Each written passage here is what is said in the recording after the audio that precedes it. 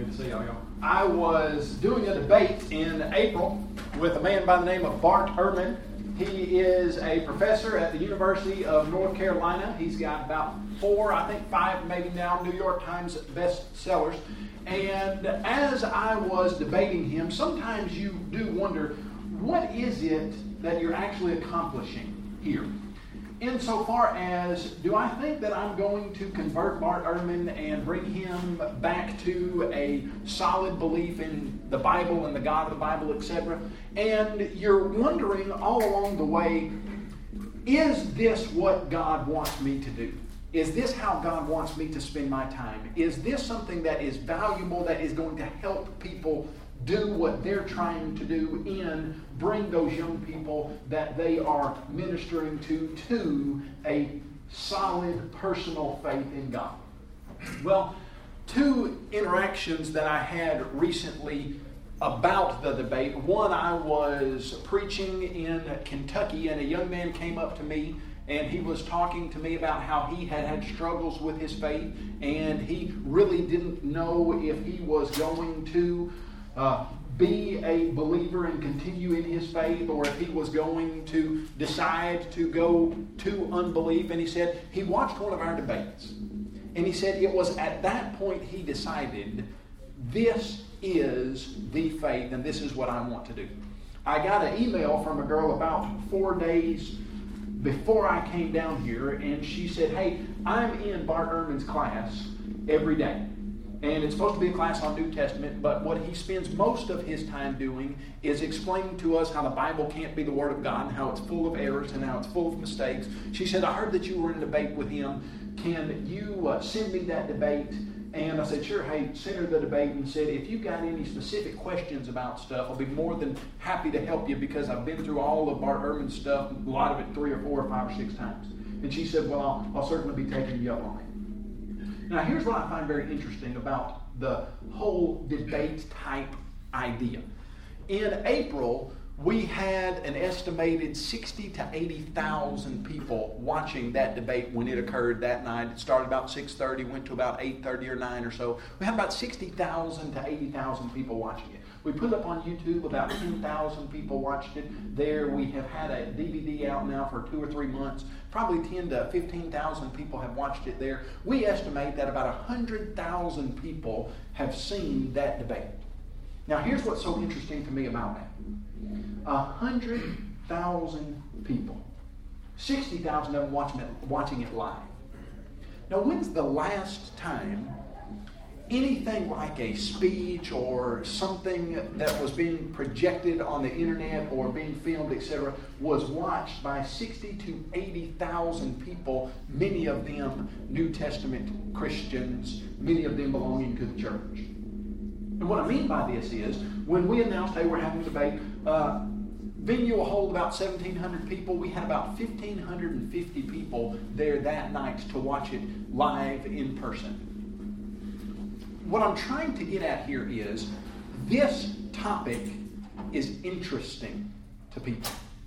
I'll tell you why it's interesting to people. I think you know, because you guys are on the ground floor of this, and as I continue through this, you're going to see your youth groups, I think, reflected in what I say. But it's interesting to people because 20 years ago, it wasn't.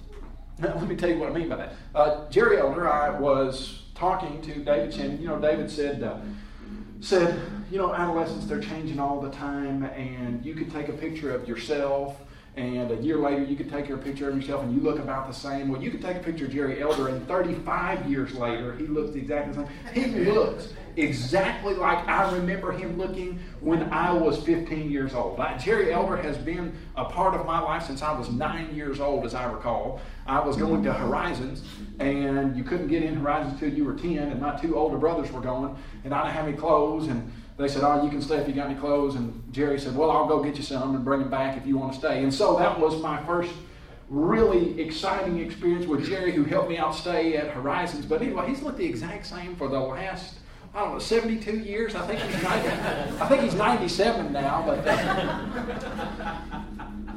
when I was growing up in Columbia, Tennessee, with Jerry Elder and the youth groups there were several rather large youth groups. You had the Graymere youth group that had probably 40, 50, 60. You had West 7th that had 30, 40, 50. You had several of them there. We ran in a circle of about 100 faithful, active Christians there. And I'm 37 now. That would have been, looking at 20, 22 years ago or so. If you had asked us, do you know someone who is an atheist? Well, I think you might have had to define the word for me, because I was not even familiar with the concept of a person who doesn't believe in God. Didn't even register anywhere on my radar. It just was not there. In fact, probably less than one of us would have known, yes, I know what an atheist is, and I know someone who is an atheist. Now, that was 20 years ago. 20 years ago is not that long. It doesn't feel like that long anyway. And you think, okay, 20 years ago, out of 100 people in not a big city, but not small, as far as it was just below Nashville, etc., nobody was even registering unbelief. Now, fast forward 20 years, I'm at Maywood Christian Camp, and I've got a group of 15 to 18-year-olds. I got 42 of them. I say, how many of you know someone who's an atheist? 32 of them say it. We do. Next year, out of 50 of them, how many of you know someone who's an atheist? 40 of them say they do. Next year, out of 52, I think 42 or 43 or 4 said they knew someone who was an atheist. You're looking at well over 80% of these people. One year, while I was at Maywood Christian Camp, one of the young men on the front, after I asked that question, came up to me afterward and said, I'm an atheist. I don't really believe in God, don't really believe in the Bible, and here's why. And he wanted to talk all about it. We had several discussions there all about it. There's a reason why we don't talk about idolatry. Have you ever heard a really good, hard-hitting, powerful lesson on idolatry? On, hey, don't go out into the woods and chop down a tree and burn half of it in your house for firewood and take the other half and build a statue and put it in the corner of your house and bow down to it. That's not a good idea.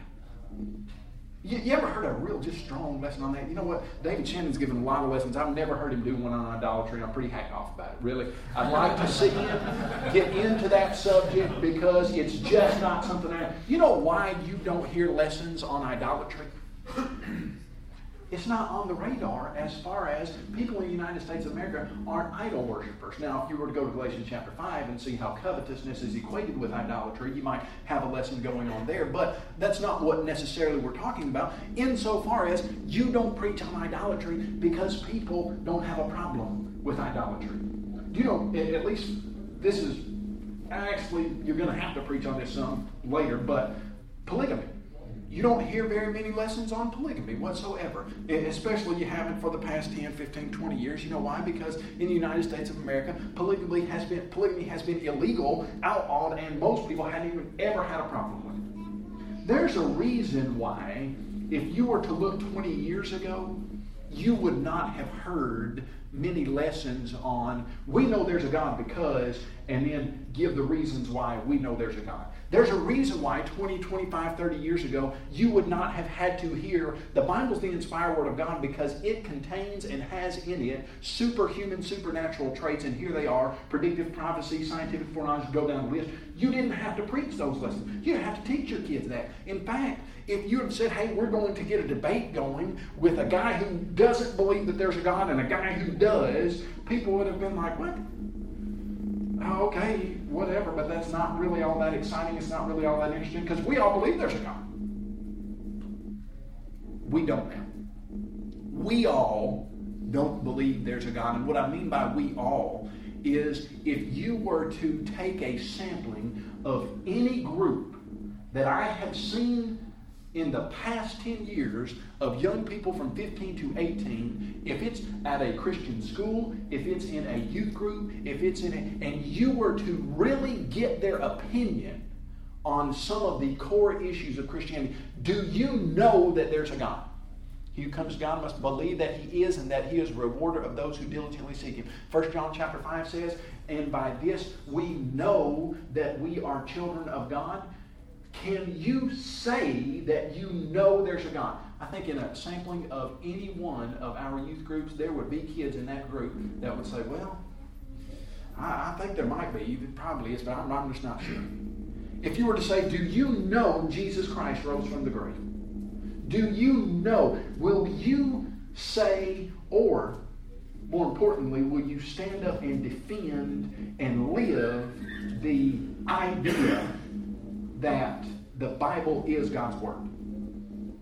Well, you see, what we're running into now is those core beliefs are now having to be what we would say articulated and matriculated into our young people because they are getting so much from the culture that says you can't know that stuff. You are not sure about that. You have doubts about that and you know you do, etc. And as we're thinking about this, we've got to ask ourselves, what are we trying to do? You know, I thought David's idea there was great. When he said, okay, if you've got somebody coming in your youth group at 6th grade, and you've got them leaving at 18, what do you envision them being when they leave? What do you envision them being able to lay their life on the line saying, I know this? You know, there's a girl at UNA, and Josh Webster was telling me about this. Said she came to the student center, the UNA Christian Student Center, there one evening, and said she was just fired up. She was just angry. And Josh was asking her why she was angry, or Danny Pettis, who works with him. And she said, well, one of my professors stood up today in class and said, there is no God, and what we're going to do for the rest of this semester is I'm going to give you the evidence that there's not one. And I want any of you who think that there is a God to stand up. And I want you to try to defend that belief, and I want you to tell us why you think that there is a God. So anybody in here who calls himself a Christian or believes that there's a God, I want you to stand up. And this girl stood up. And when she was telling the guys there at the student center why she was angry, she wasn't telling them she was angry because of the professor.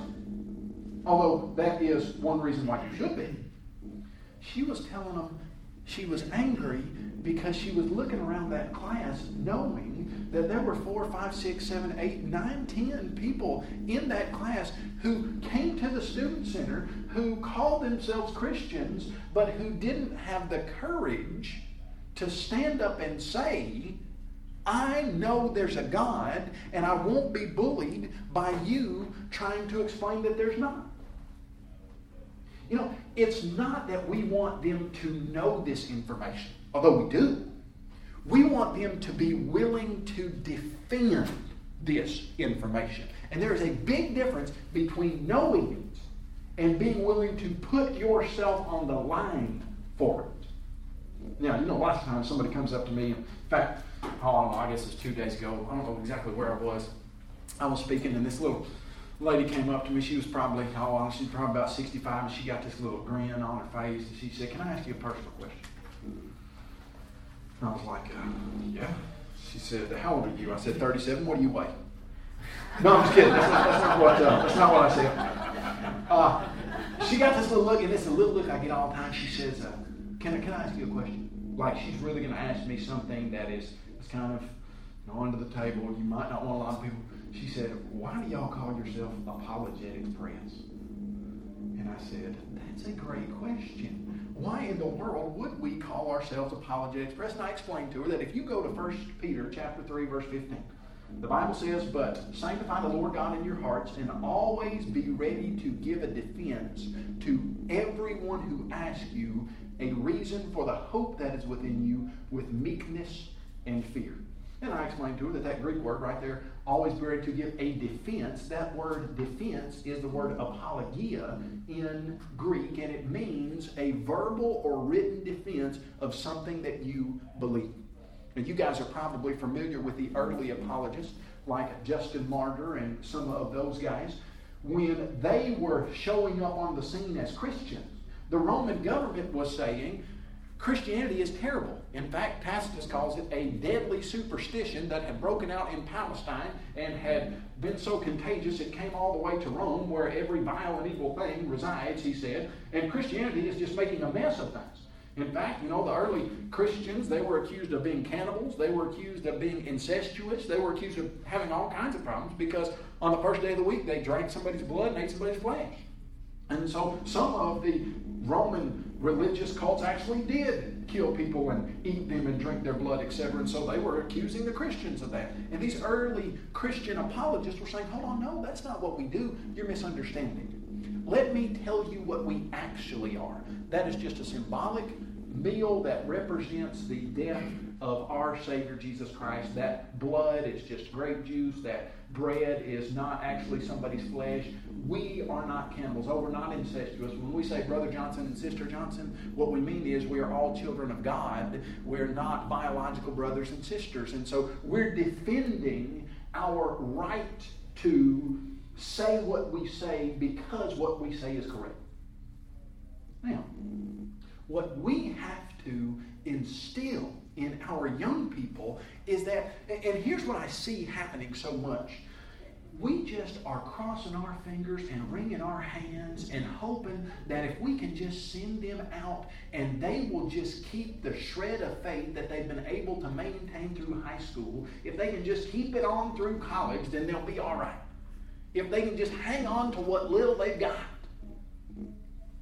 We're just afraid, aren't we, that we're going to lose them to the unbelieving world.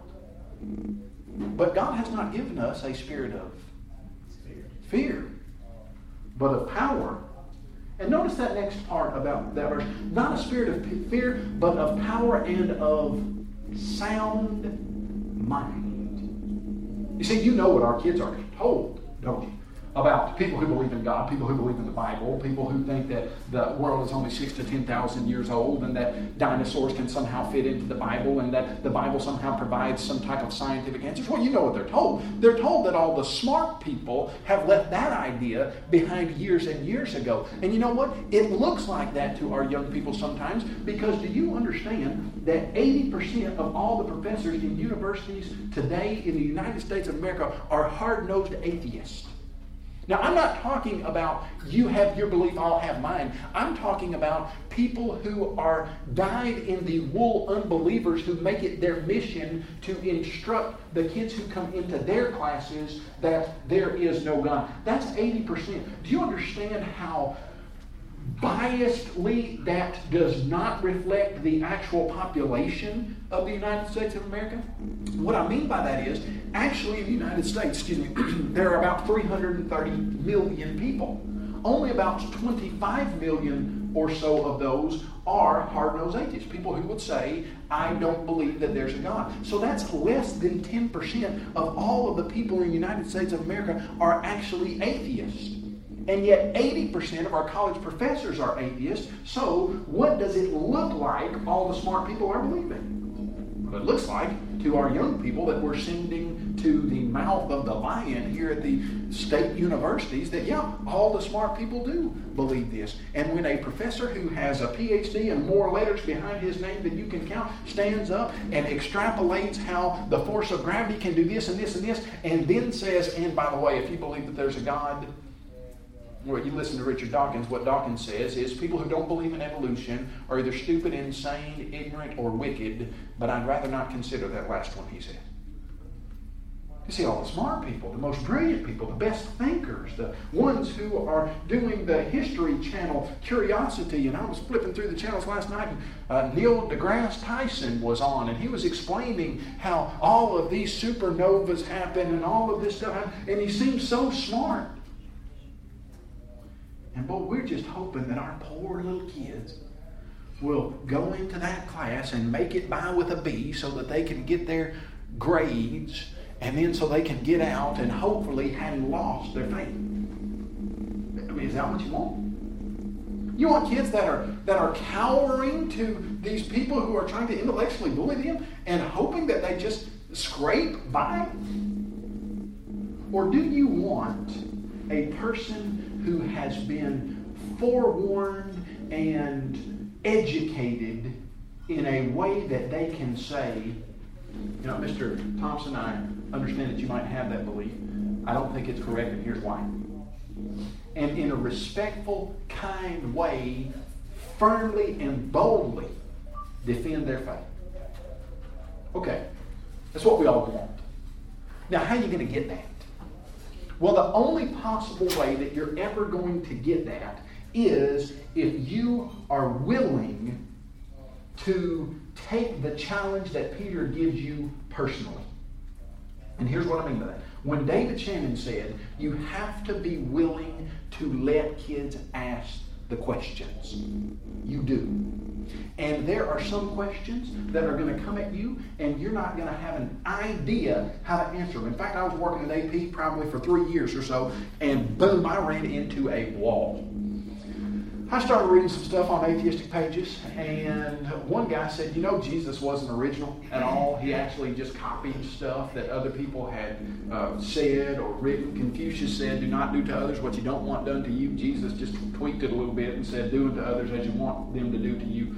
And Jesus is just a conglomeration of other wisdom teachers before. In fact, if you look at the myths and legends of other religions, what you find is that there are dozens and dozens of crucified Savior gods who came to save the world. And I saw these references to these books, and I ordered the books, and sure enough, it looked like Jesus' story was very similar to lots of other stories, and several of the first century, second century early apologists had mentioned stuff about Jesus being similar to other people, and I thought, whoa, what do you do with this? I had been out of school. I was 25 years old, and I was running up against one of the atheist arguments that said Jesus just copied stuff, he's not original, and I was stunned. And I'll tell you what I did. Threw up my hand and said, I don't have an answer. I guess I'm going to give it up. You think that's what I'm doing? I don't think that's what you do.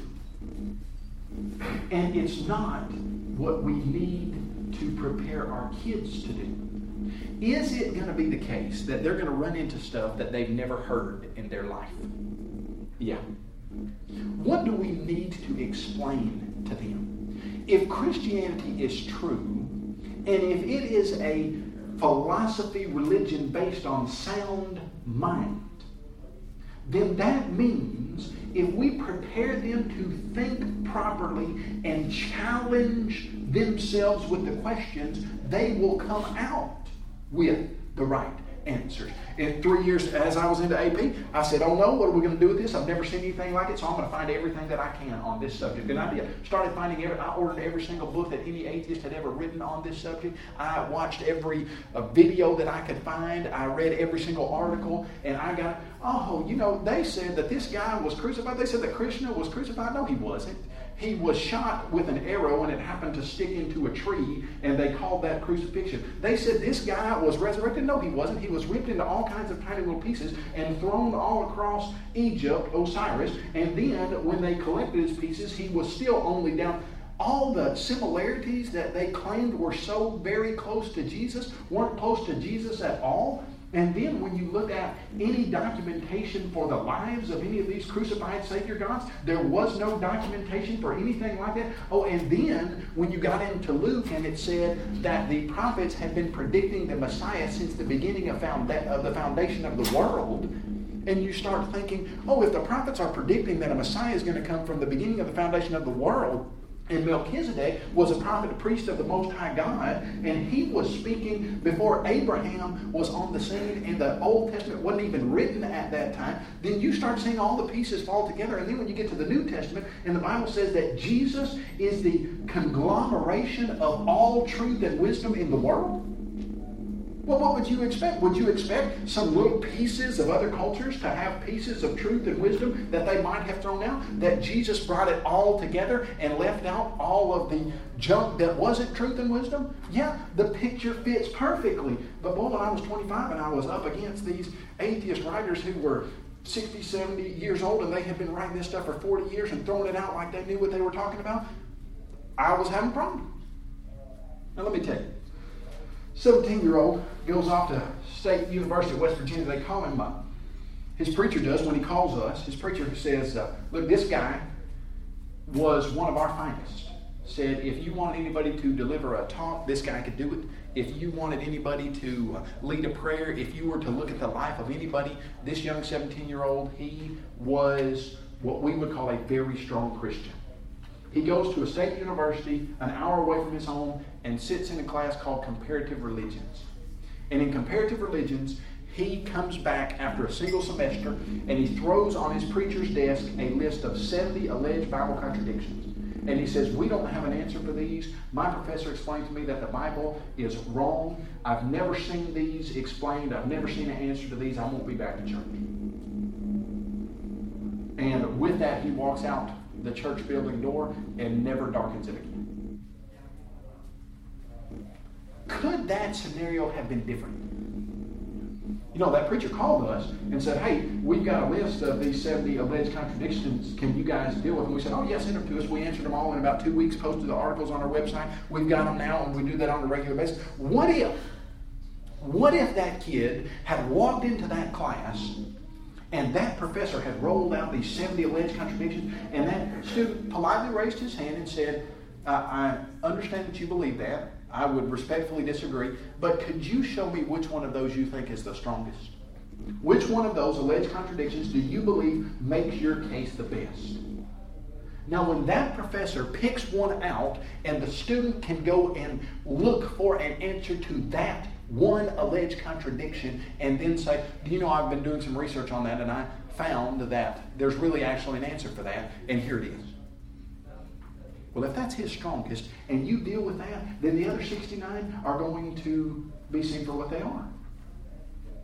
What if his youth worker had said, now, before you go, you're going to have your faith challenged. They're going to say that there's not a God because the Big Bang is actually scientifically accurate. They're going to say that the Bible doesn't work right because there are all kinds of contradictions in it. Now, let's look at how you can work through contradictions yourself. And what if you had had a class with that young West Virginian when he was 15, 16, and 17 and said, this is going to come at you. Don't be surprised when it does. Don't be scared when it does. You tackle it with tenacity and bravery and courage, and you deal with it, and then you stand up and defend what you dealt with. Now, doesn't that sound like a much better project than we just hope that they make it through? We sure hope that they keep the shred of faith that they got.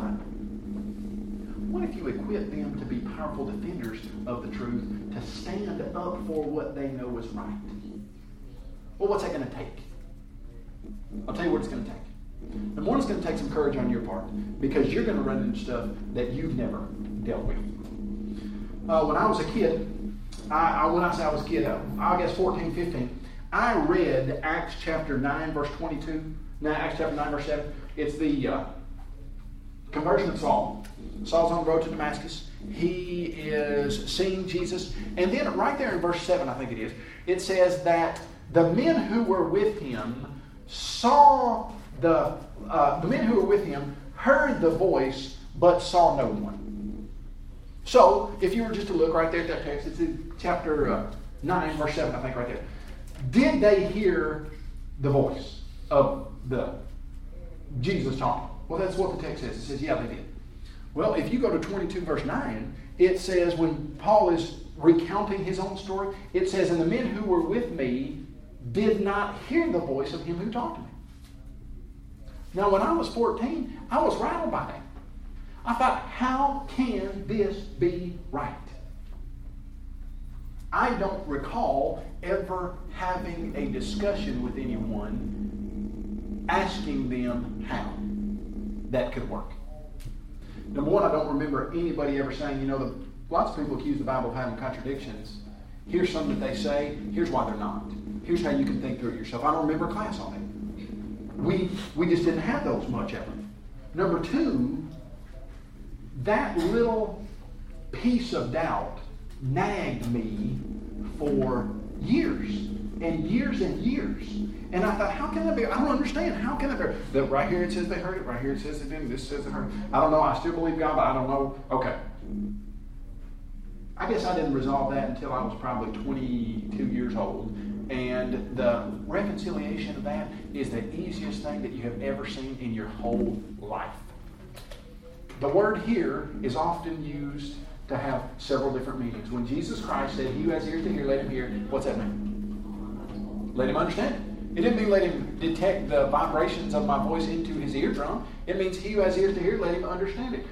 Does the word hear sometimes mean understand? Yeah. Son, did you hear me? What do you think my dad meant when he said, "Son, did you hear me"?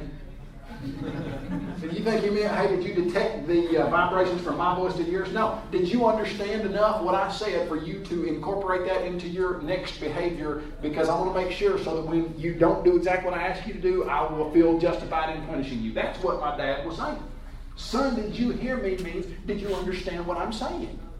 Now, does the word hear sometimes mean understand? Yeah. Does the word hear sometimes mean to detect a sound? Yes. Do you know that if you were reading it in Greek, you would have never even had the problem? Because in Acts chapter 9, it shows, okay, this right here actually just means to detect a sound. In Acts 22, the word has just a very subtle difference that the Greek readers would have understood meant to understand what a person is hearing. So it's kind of like, basically, the men heard that, but if you were to ask them, "Hey, did you hear what was said?" They would say, "No, we didn't hear it." "What do you mean you didn't hear it? You just said you did hear it." "No, we didn't understand it." Now, folks, that nagged me for 10 years. It didn't have to. It needed an explanation that simple. So the question is, do you have a program or a system by which you have analyzed what your young people are going to be hit with when they leave, and you've prepared them to deal with that? Now, don't misunderstand what I'm saying. You're not going to be able to answer every single one of their questions. Just like, I got out of Freed Harmon, had gone through all kinds of Christian evidence classes, etc., and had never heard the Jesus copied to other people argument. That's not what we're talking about. What we're talking about is giving them some answers and saying, this is how you think through others. And I'll tell you why I think some of us are afraid. Because we haven't done it. Because deep down, if you were to ask us, why do I really believe the Bible is the Word of God? You know, we've had some of those here and here nagging little doubts in our minds, and we just have never dealt with them. We've never pulled them up and said, "Hey, I'm going to solve this." And you know why we haven't? We hadn't dealt with them because, now listen to me, because some of us, I think, are afraid of what we might find. We're afraid we just might find something that does rattle us. Are you? You afraid of that? I'll tell you what's been so very exciting to me. I started this discussion off talking about debates, and here's why I wanted that to be a part of this discussion. Actually, here's why it's come into this. The more that I have the opportunity that God gives me to stand up and defend New Testament Christianity against unbelief, the more I realize it's the only sound philosophical system in the world. When I watch unbelievers debate people who consider themselves Christians but are off on several ideas, for instance, like Calvinism, unbelievers rip Calvinism to shreds, and rightly so. And those people who call themselves Christians who are standing up trying to defend Calvinism, they can't do it. You know why? Because it's not New Testament Christianity. Those people who stand up and say, well, yeah, the earth could be billions and billions of years old, and the Big Bang could be true, and they call themselves Christians, and they're trying to defend those ideas, the unbelieving world rips those ideas to shreds. You know what the unbelieving world, they haven't even dealt with, they're not even prepared to deal with, and they can't mess with it, they can't touch it? New Testament Christianity. It's the only defensible philosophical framework that they can't hurt. And when you instill in your kids that there's nothing to be afraid of from unbelief, that you know that they're out there, here's what they're going to tell you, and here's how you need to deal with it. Well, then you're going to get kids like this guy that called us from one of our Christian schools. He was at a Christian university, and we think, oh, hey, we're sending him off to a Christian university. just so happens that most of the time I get calls to go and speak at public schools. They say, hey, you can come in, you can speak for 2 hours on anything that you want to in this public school, and you can pass out any book that you want.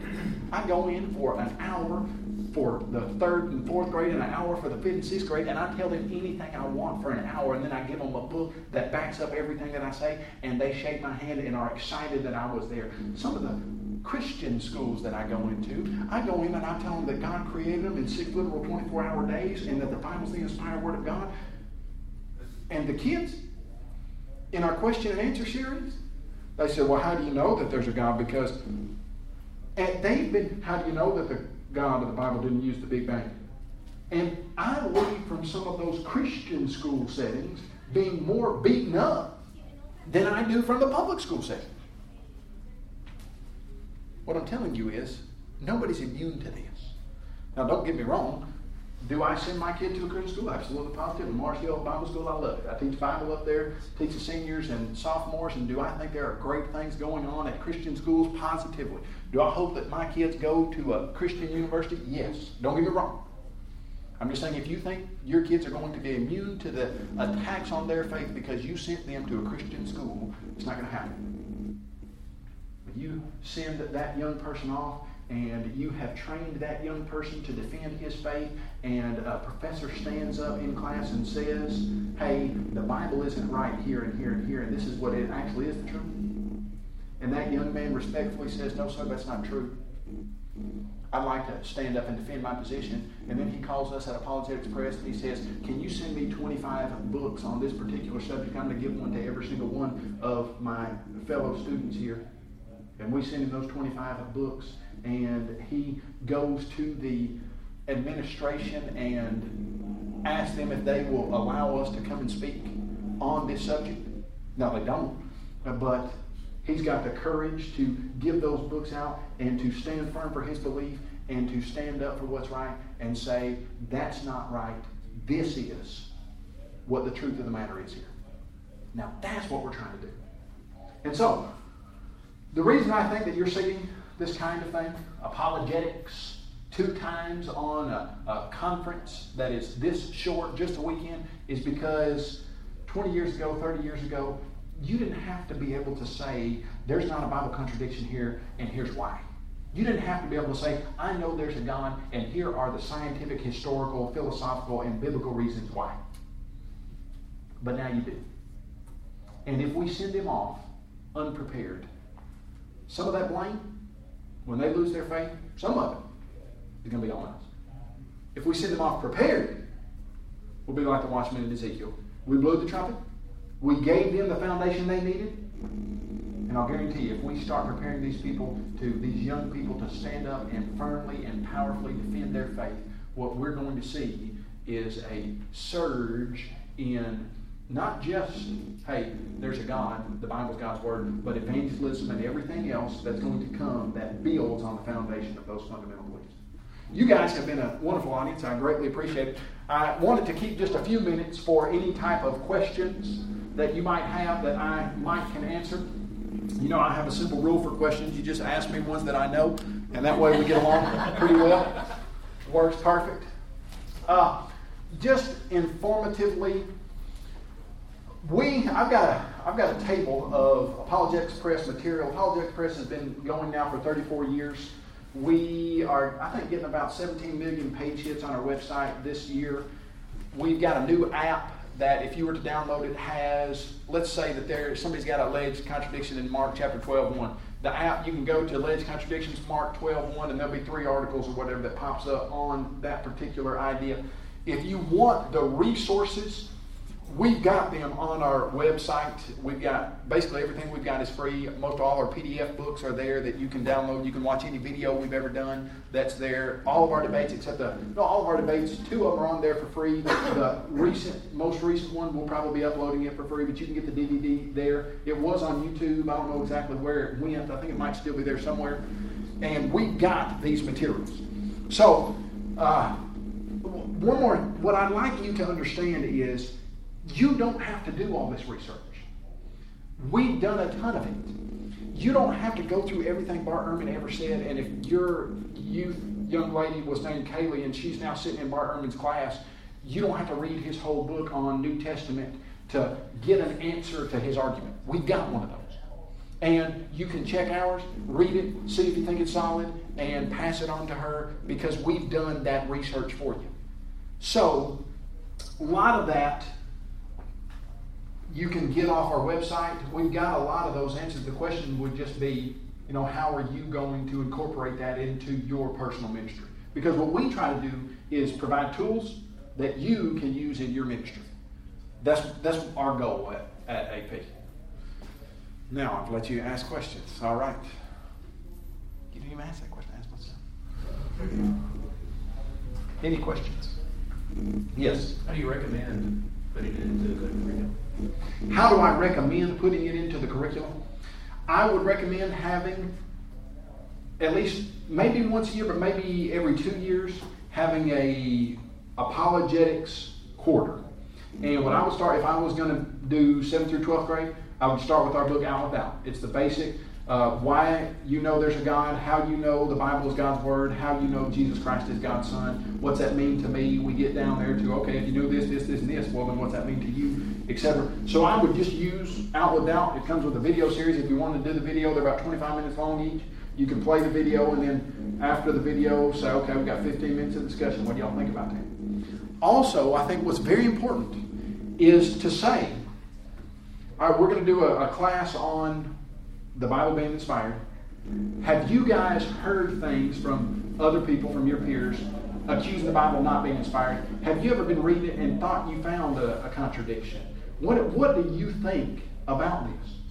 And unless you kind of open it up and let them talk about it, you're not going to get the Kyle Budd at 14 who has here and here being a problem and he doesn't know how to fix it. So you open up and say, hey, we're totally open. There's no bad question. What do you think about the Bible inspiration? So I would make it very interactive and try to get them to offer up as much of what they thought as possible. It's a good question. And I'll tell you what lots of people have been doing. Taking the debate, watching 20 minutes of it, and then saying, okay, guys, what would you say if he said this? Watch another 20 minutes in the next class. Okay, what would you say if he said this? Kind of going through, because debates, it gets their attention a little better sometimes. And they see that this is real face of unbelief. I mean, this really is going on here. It's a good question. Kind of have some statistics about college professors in the public realm, like 80%. Right. What about, do you have any statistics that say these people were involved in a youth program and then after they completed their college in that setting, they then themselves were an atheist? Do you have any statistics on that? No. That would be good to have. I've never seen any. Of course, I've seen the statistics about, hey, when they come out of a youth group and they go into the world, the ones who come back to church, etc., basically we've heard that you're losing 4 to 5 out of every 10 of those. You're only retaining 50 to 60% of those. But just as far as going into unbelief, never seen any stats on that. I've got some personal stories of some of my good friends who grew up doing mission work with, etc. Come to find out they don't believe in God anymore. Just, dumbfounded. They sat right next to me and converted people in the Bahamas, and now they just don't believe in God anymore. But as far as stats, I don't have anything. It'd be good. Kyle's going to have the age difference, a 7th grader to a 12th grader. Out of house grade rule. Sure. You start over junior high, or what do you progress to? So 7th and 8th graders, their mindset is far, far different than the 9th and 12th graders as well. Right. And I think so. What do you think? How do you approach that? You start with simple questions with the younger ones? Yeah, and I will tell you what my experience has been. And this is just, my experience has been, let's say in fact, I could take Out with Doubt right now and be talking to a class my age. Right. And say, okay, guys, you need to know the basic arguments for the existence of God. And as I start explaining the evolutionary teaching that these guys are doing, etc., I'm going to have, if I have 10 people my age group, lots of them never have really given it a whole lot of thought. They haven't interacted with unbelief much. And so they're going to say, okay, yeah, those are good. And boom, out of 10 of them, 7 of them it's very elementary, and they believe the Bible. They don't really know why you need to even be doing this, and so boom, they move on. But 3 of them out of the 10 are going to, their eyes are going to light up, and they're going to say, man, I know exactly what you're talking about. We got a person at work that does that. How do you show them that Jesus is the Son of God? And so to me, it's almost like the ones who are more interested in it, then you take them to the next level. Like, I've got a 1,200-word chapter on the inspiration of the Bible. Okay? Now, that's going to do it for 60, 70% of the people. They're going to say, I've never had a run-in with it. Okay, great. Now, 20, 30% are going to say, the inspiration of the Bible. So you say it's got predictive prophecy in here. Give me an example of predictive prophecy. Okay, then boom, you take them to our next level, Behold the Word of God, where there's a whole 6,000 words on the prophecy of Tyre. And you say, okay, you want a real example? Okay, right here.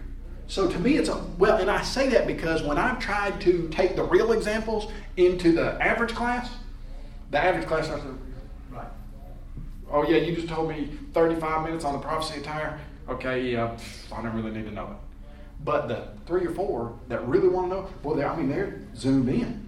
So it's almost to me like you give them the basics, and then the ones that are interested, you take them to the next level. That's a really good question. What would you say, follow up to his question, when they come out of college or high school or whatever, and then is the source of, I don't believe in God anymore, would you say it's more of a, I prayed for some divine intervention in this way, and God didn't provide, and so, or was it a professor or something? Great question. And here's what I think we've got to nail down. The fool has said in his heart, there is no God.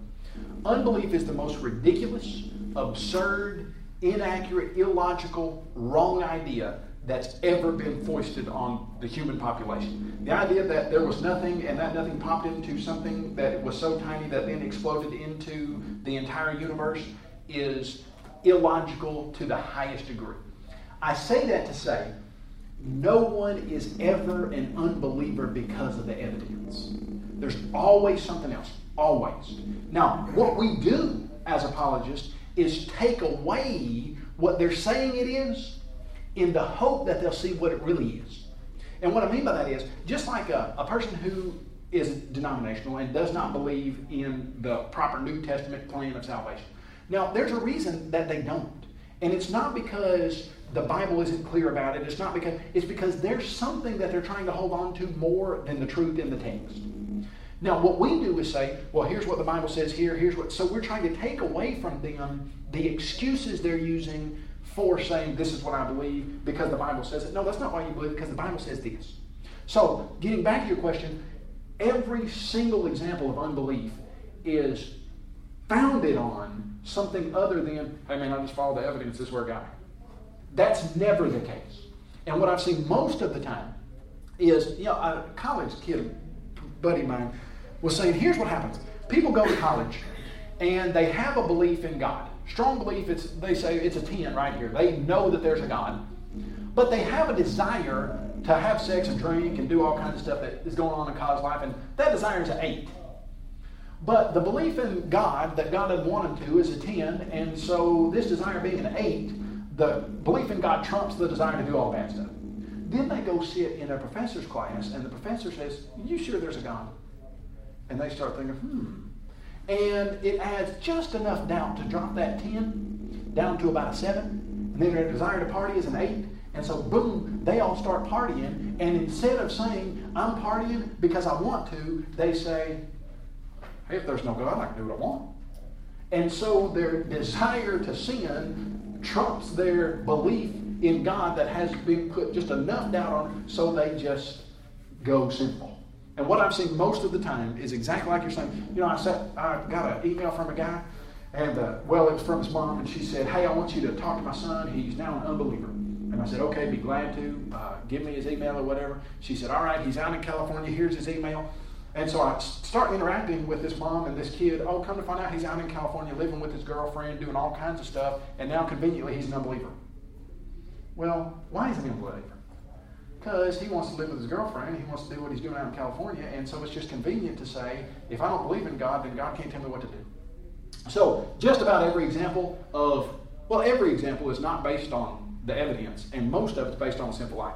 But I say that to say, you can't just go up to a person and say, you know why you don't believe in God? Because you're sleeping with your girlfriend and you want to do that more than you want God. That's a real reason, so let's just cut to the chase. No, what you've got to do is say, oh, you said that you don't believe in God because the evidence isn't there. Well, and you deal with the evidence to take those reasons away from them in the hopes that they'll see, okay, hold on just a second. Those reasons aren't legit. I don't believe in God because, and then they get to the real reason. Great question.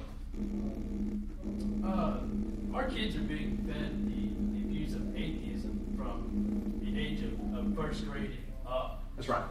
And I guess my question is, how do we get this material to be serious to these kids at that age?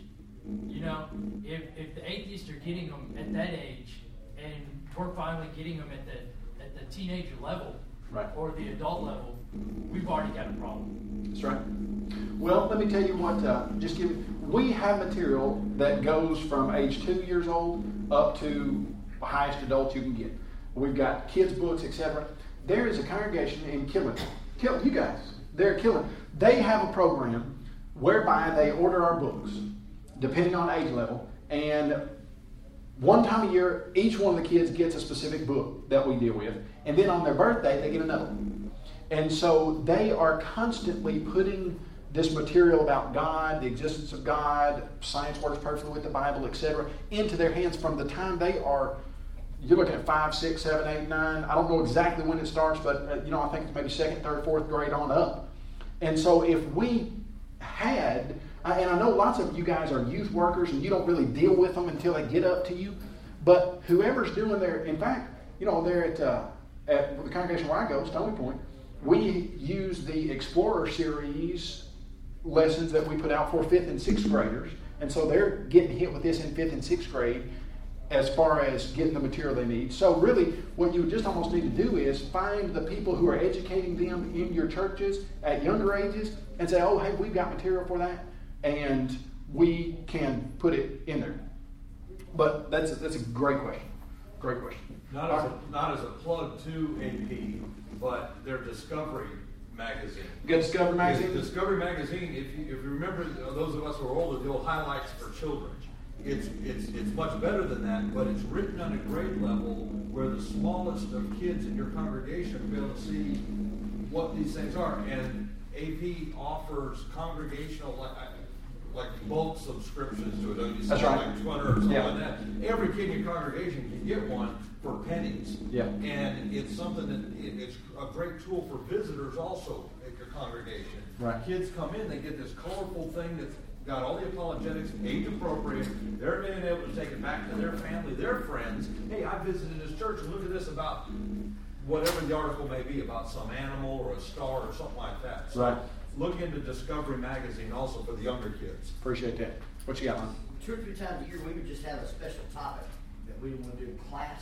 We want to expose the kids to. And we'd say, hey, we're going to do a special trip. We're going to do a special retreat. We're going to do whatever.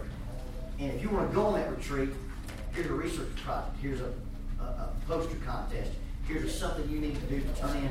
That's your registration for this trip to Six Flags, or Raphael Coe, or go to the Natural History Museum. And when kids do that, we did a thing on direct command, apostolic example, and necessary inference, and said, here's a notebook on the basics. If you want to go to the last Leaders Convention this year, you turn one of these in, you're registered. That qualifies you to go last. Wow. And so we just basically would do little things that said, we want you to do this, and we'll celebrate this trip.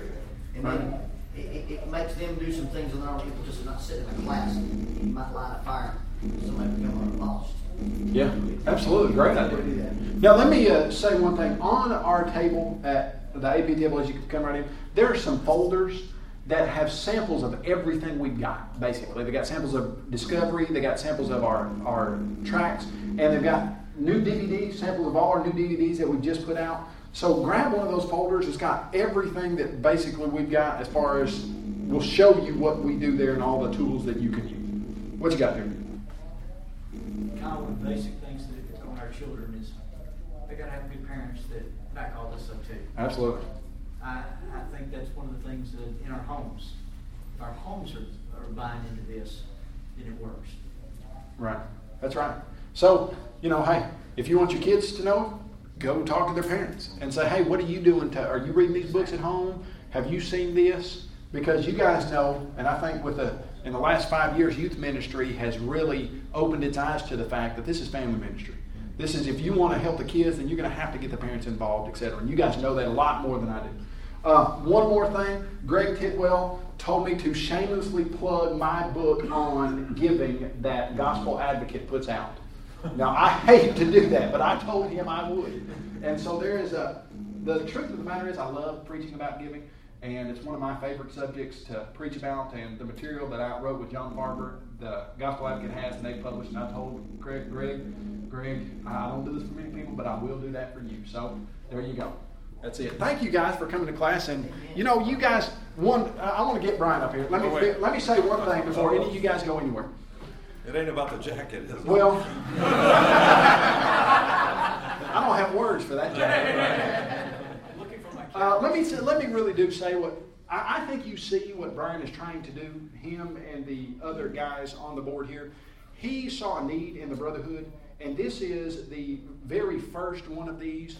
But I would just encourage you to get behind this. When you sit at David Shannon's feet and get to hear a sound, solid lesson that encourages you to mature your kids up to where you're wanting them to be, there's not another youth conference like this in the brotherhood that you can feel comfortable telling your elders, I know what I'm getting, to my knowledge. And I know that this is the first time that they've done it, and they're working out some bugs, and lots of stuff is outstanding and great. And I want you guys to see really what potential this has and to get behind it and push it, because I think it's a really, really good thing that for years and years to come can make a lot of difference in the church. Amen. Thank you.